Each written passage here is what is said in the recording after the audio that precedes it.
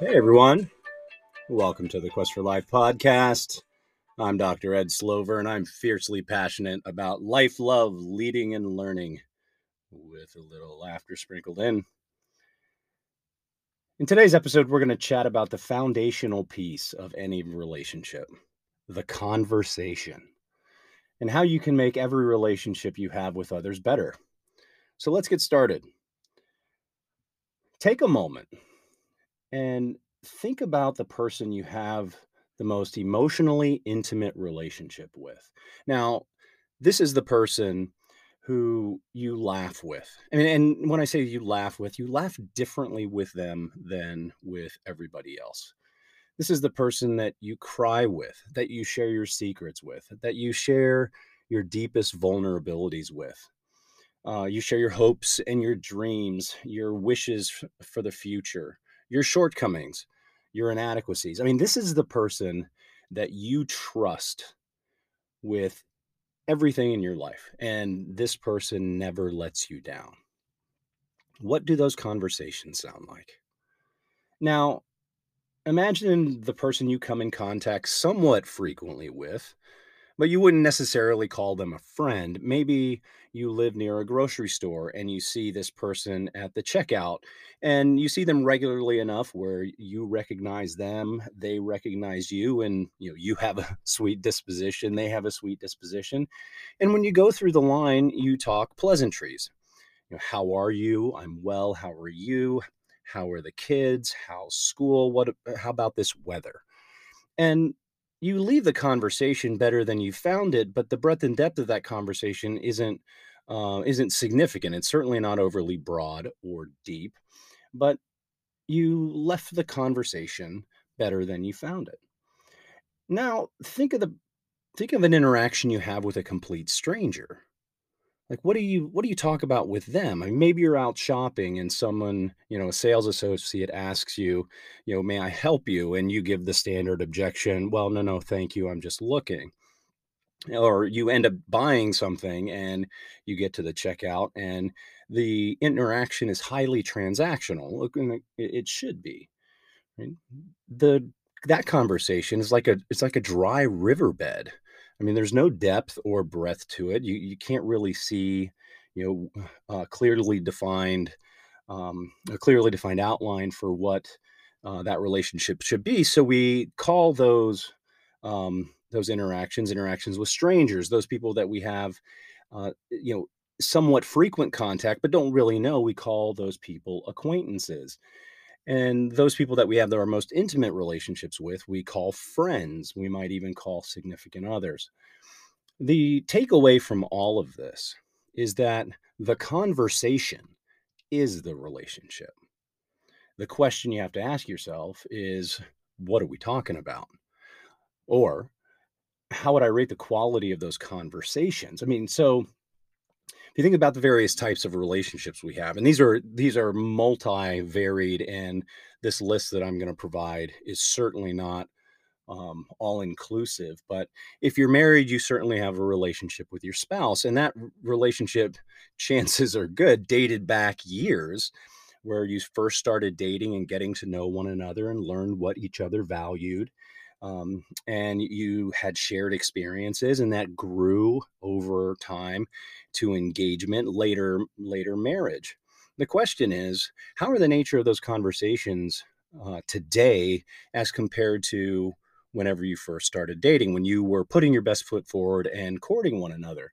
Because let's face it, the first 6 to 8 months of any romantic relationship are all neurochemical. It's like, he's perfect, or boy, she can do no wrong.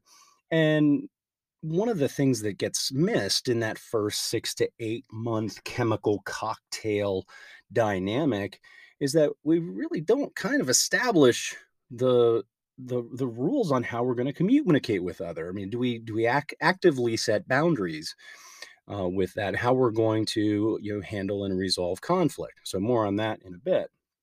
And then maybe you have kids, and now you have different conversations as a parent to child, or if you don't have children, you have parents. And what is that child to parent relationship like? And the nature of the conversation dictates the extent to which you actually, you start unpacking or pulling layers off conversations to move beyond the superficial. Or did you grow up in a world where you were basically told to sit down, shut up because I said so? Right. So the conversation in many ways could get stifled. Or if you're the type of parent who makes a commitment to telling your kids anything and everything, provided that it's age appropriate, that is a relationship enhancing sort of dynamic. Your relationships with your friends, both girlfriends or boyfriends or bros, right? Those, are they light? Are they fun? Are they funny? Are they superficial? Do we actually get in the weeds on certain life issues that come up? We might talk politics, which is always somewhat scary. And then let's talk about the workplace. So you have the manager employee relationship. Is the nature of that more task oriented, or is it more relationship oriented, where the manager is actually taking that employee under his or her wing because this person has a lot of runway, a lot of potential, and the managers is looking at long-term growth, both personally and professionally for this person. That obviously is a different dynamic conversationally. And then your coworkers. I'm like, what do those conversations sound like? Is it gossip? Is it largely superficial? Is it complaining? Is it, outwardly resisting change? Or is it collaborative and community oriented? Right. So ultimately, the conversation is the relationship. And if we truly want to understand the quality of our relationships, we have to look at the conversations that we were having. I mean, we go into every relationship, at least most of us do, wanting positive, productive, healthy, respectful, maybe even loving relationships. And I mean, rarely would we ever go into a relationship where we want it to go badly. I mean, that just doesn't fit. But we do know that relationships go bad because our conversations go bad. So I'd like to walk through a number of those things that show up in conversations that can be relationship harmers up to relationship killers. I mean, some of these are toxic and pervasive and just sort of nasty. One of the first ones is keeping score. This is especially true in romantic relationships where one or both parties knowingly or unknowingly keep score. And that's sort of the other side of the coin on keeping score is unspoken expectations. So it's this weird dynamic where one or both individuals have an expectation of the other person that is not outwardly communicated. And then all of a sudden, one of them does something nice for the other, and it's not reciprocated or it's not acknowledged. And then you have another situation where something nice is done, maybe a compliment's been paid, or one person goes above and beyond, and it's not acknowledged by the other person, or it's not reciprocated. And then all of a sudden, over time, you have this buildup of stress and pressure in the relationship. And invariably, it's going to explode. And the reality is, it's entirely unfair in any relationship to not verbally communicate expectations. And you also have to acknowledge that even if you do verbally communicate those expectations, they may not necessarily be met. And then those situations devolve into one or both people engaging in pouting. um, it may engage in passive aggressive behavior. It certainly can turn abusive in extreme cases. We commiserate with our friends as to why this person isn't meeting my needs or isn't following through on these things, and it's their obligation to do that, and et cetera, et cetera. Men particularly, we get really good at something called gunny sacking. So if you imagine you're holding a backpack and you unzip the backpack, well, we tend to be really, really good whenever we engage in conflict with someone, that we just kind of hold on to what gets said in those conversations, and we put it in the backpack, and then we carry it around for 90 to 120 days, because that's seemingly in any functional relationship, seemingly when most people argue. And then during that argument, 90 to 120 days later, we basically open up the bag and then dump all of the past out in front of the person. And it's entirely unfair, because the other person may have thought the conflict was resolved, and yet it wasn't. It was suppressed. And you know the person basically is avoiding actually putting things to bed and achieving hard closure on it, and rather, I'm just going to hold on to this stuff and let it come out. um and it's and then it's like, what are we talking about? I mean, if we have an issue in front of us and we think this is the issue that needs to be dealt with, let's deal with this issue. But all of a sudden, all this ground clutter gets thrown out, and it's just like really hard to focus. What are we talking about? And then, things can get, somewhat worse, where we defer to giving ultimatums, and heaven forbid there is anyone else that enters the situation. I mean, you might have a good friend, your best friend, and they start hanging out with someone else, and now all of a sudden you're getting jealous. Or if you're in a relationship and you or your significant other is getting attention from someone else, that gets weird really, really quick. And then the conversation is about jealousy or envy and turns possessive. And the reality is, you're in a partnership. This isn't possession. And then resentment builds, and you have all of this toxic stuff that you're having to work through. And that's what our conversations sound like. The conversation is the relationship. So now we have a highly dysfunctional relationship. And it's like, what are we talking about? And the farther we go down that road, the harder and harder it is to get back. Another example, I mean, take a married couple that has kids, that over the course of 18, 20, 22 years, their lives have been consumed by their children's lives. And whenever they're talking, what they're primarily talking about is their kids. And there's certainly shared experiences in that. But beyond that, maybe they're talking about work, or they're lamenting their work days over the course of 20 years, and they fail to get back to reconnect with each other, talking about love and their family and the respect and their values and their convictions. I mean, those things that brought them together in the first place. And then all of a sudden, their kids move out and they get divorced. And then you ask, you like, well, at the beginning, what were you talking about?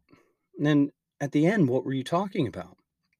And what at least predominantly, what were you talking about? And all of a sudden you realize that these people have grown apart. I mean, it's just a really, really sad state of affairs. So, what's the solution? Change the conversation to change the relationship. Right? So, first, start by communicating and stating expectations. Say those things out loud. Take nothing for granted. Put them out there. Assess understanding. You're not looking for agreement. You're assessing understanding as to your expectations, and you have to figure out if any of those expectations are met. Is that deal breaking stuff? If it is, then you can have that conversation. If not, what that allows you to do is not have any unstated expectations, and you're holding someone accountable to something that they don't know. I mean, these unspoken expectations, you have to think that I can't hear what you don't say out loud, and it's not fair for you or anyone else to hold me accountable for something that you don't state out loud. If I end up agreeing to meeting a particular expectation of yours and I fail to do that, that's different. You can absolutely hold me accountable to that, because I told you that I would follow through and meet that expectation. If you don't say the expectation out loud, how do I know what the expectation is? Right? And by doing so, that helps establish boundaries in the relationship. It also helps align values. At least, that's what I know what I know that you value that. I'm going to state certain expectations so you know what I value, and then we can see if we have a values match or a values mismatch, and then we can go forward. And then whenever we're in conversation, we actively listen to one another, especially during conflict. This is really, really difficult to do because we end up thinking about our response long before the other person has finished saying what they're saying. I'm guilty of this too. And we don't take a position of empathy. We don't put ourselves in the other person's shoes well. So, I mean, some of us do it better than others, but most of us don't do it that well. And if we actually just sort of adopted this idea to say, hey, you know what, we can agree to disagree. And if we can agree to disagree going into this, maybe we can talk about the merit of the issue rather than it becoming this weird back and forth of, well, what about you? No, no, no. Well, what about you? Um, and have it devolve into something that's incredibly hurtful. I mean, if you think about the anatomy of any breakup, most relationships don't end because of one time deal breakers. They just don't. And not by percentage, anyway. I mean, most marriages by percentage don't end because of unfaithfulness or domestic violence, not by percentage. Most employer employee relationships don't end because of stealing or sexual harassment. Most don't. Most bleed out over a million paper cuts. Most bleed out because the conversation devolved to a place where it just became incredibly hurtful. You have all of these little nicks and cuts, and they scar over time. They create scar tissue over time, and that scar tissue builds and builds, and it hardens our hearts, and the nature of the conversation fundamentally changes. And as I mentioned earlier, I mean, it's sort of funny because we never intend to get involved in a relationship with someone hoping that it's going to end badly. I mean, people don't get married to get divorced; they just don't. I mean, that would be weird. I mean, it's certainly not rational. So, another thing, shared experiences and unique experiences is another consideration here that helps change the conversation to change the relationship. Whenever we're in a relationship with someone, we obviously want to have shared experiences. I mean, minimally, it gives us something to talk about. And we go through ebbs and flows, with what we end up talking about. But as long as we can have some shared experiences, we can stay connected. So, for example, my wife and I are actually selling a house and purchasing a new house. And if anyone's ever gone through that process, it's a pretty significant undertaking.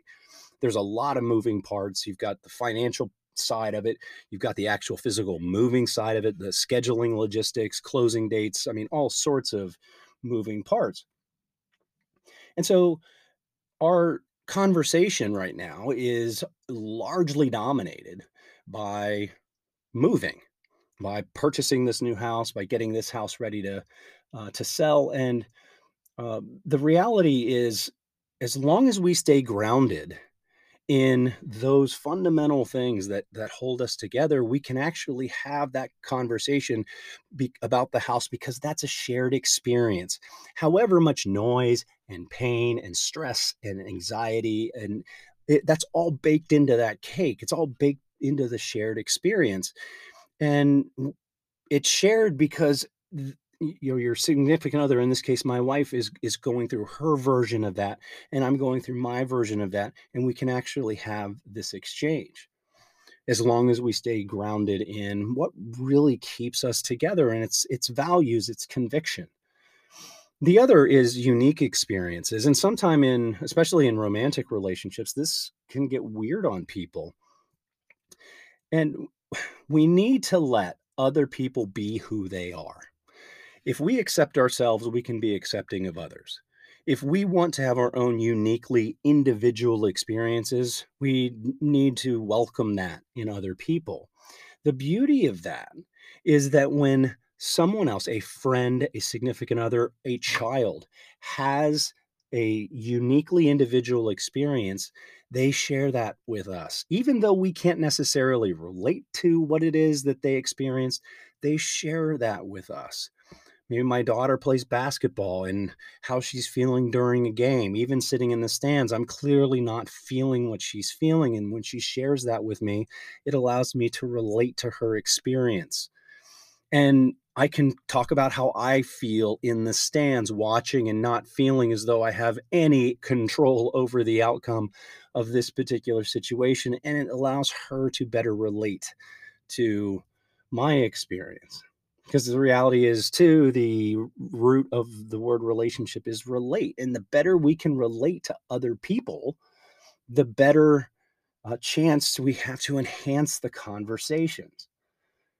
So, a practical solution for improving every single next conversation. Some of you might not feel as though this is overly practical from experience. When we can actually do this, this is game changing. So, to improve every next conversation, make the person or people in front of you or on the phone the most important person in the world. Let me say that again. The person in front of you, make them the most important person in the world. And when that conversation is over, do the same thing with the same next person, and so on and so on. Minimally, you're going to build a huge amount of goodwill with that person and the next one and the next one after that. There's no doubt the connection that you make with those people will be deepened and enriched. I mean, consider when our conversations go bad with people. What causes the pain? Like, what is root cause? And when you sift through all of the ground clutter and you get at what is it about this particular conversation it's causing me pain, it's disconnection. It's disconnection. Ultimately, human beings, what we want is connection. Well, how do we do that? We make the person in front of us the most important person in the world in that moment. I mean, our success in life largely boils down to the quality of the relationships we have with other people. The question you have to ask is, what do I want? Do I want to have dysfunctional relationships that, devolve into disagreement and argument constantly? Or do I want to have conversations with people that are positive and productive and healthy and respectful? You get to pick. There is one other thing I want to touch on about relationships, and that's this notion of voluntary versus involuntary relationships. The best example of an involuntary relationship is when you're born. You don't pick your parents, you don't pick your siblings, you don't pick the family that you're born into. So that relationship is, by definition, involuntary. And over the course of 18, 20, 22 years or so, that relationship shifts more towards a voluntary relationship. But the last thing that keeps the relationship involuntary is largely finances.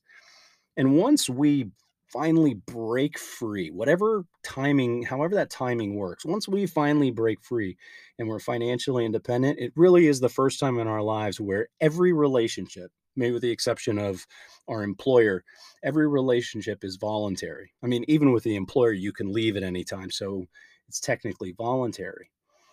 And as with anything we volunteer for, we get to choose. We get to determine the quality of the relationships. We get to determine whether or not we're going to hang in that relationship for any length of time, or if we're going to decide to cut ties and move beyond it. And when the relationships are voluntary, we get to examine the quality of the conversations. We're not beholden to anyone else. There's nothing technically tying us to anyone else.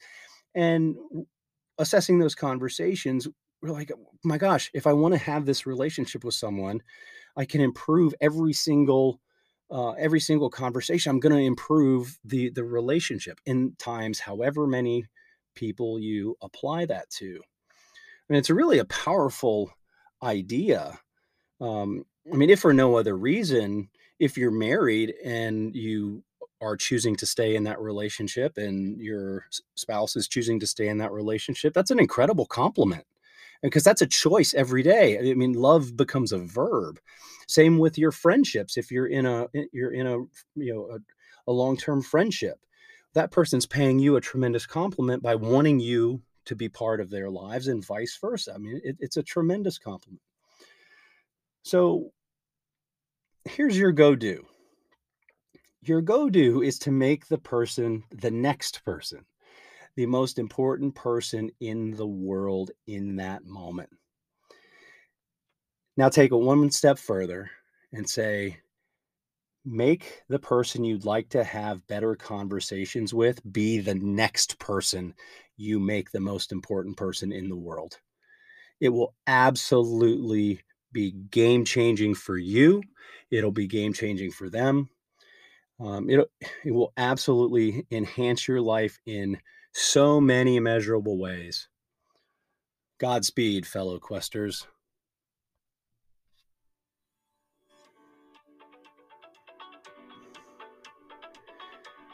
Be sure to subscribe, leave a 5-star rating, and consider writing a review.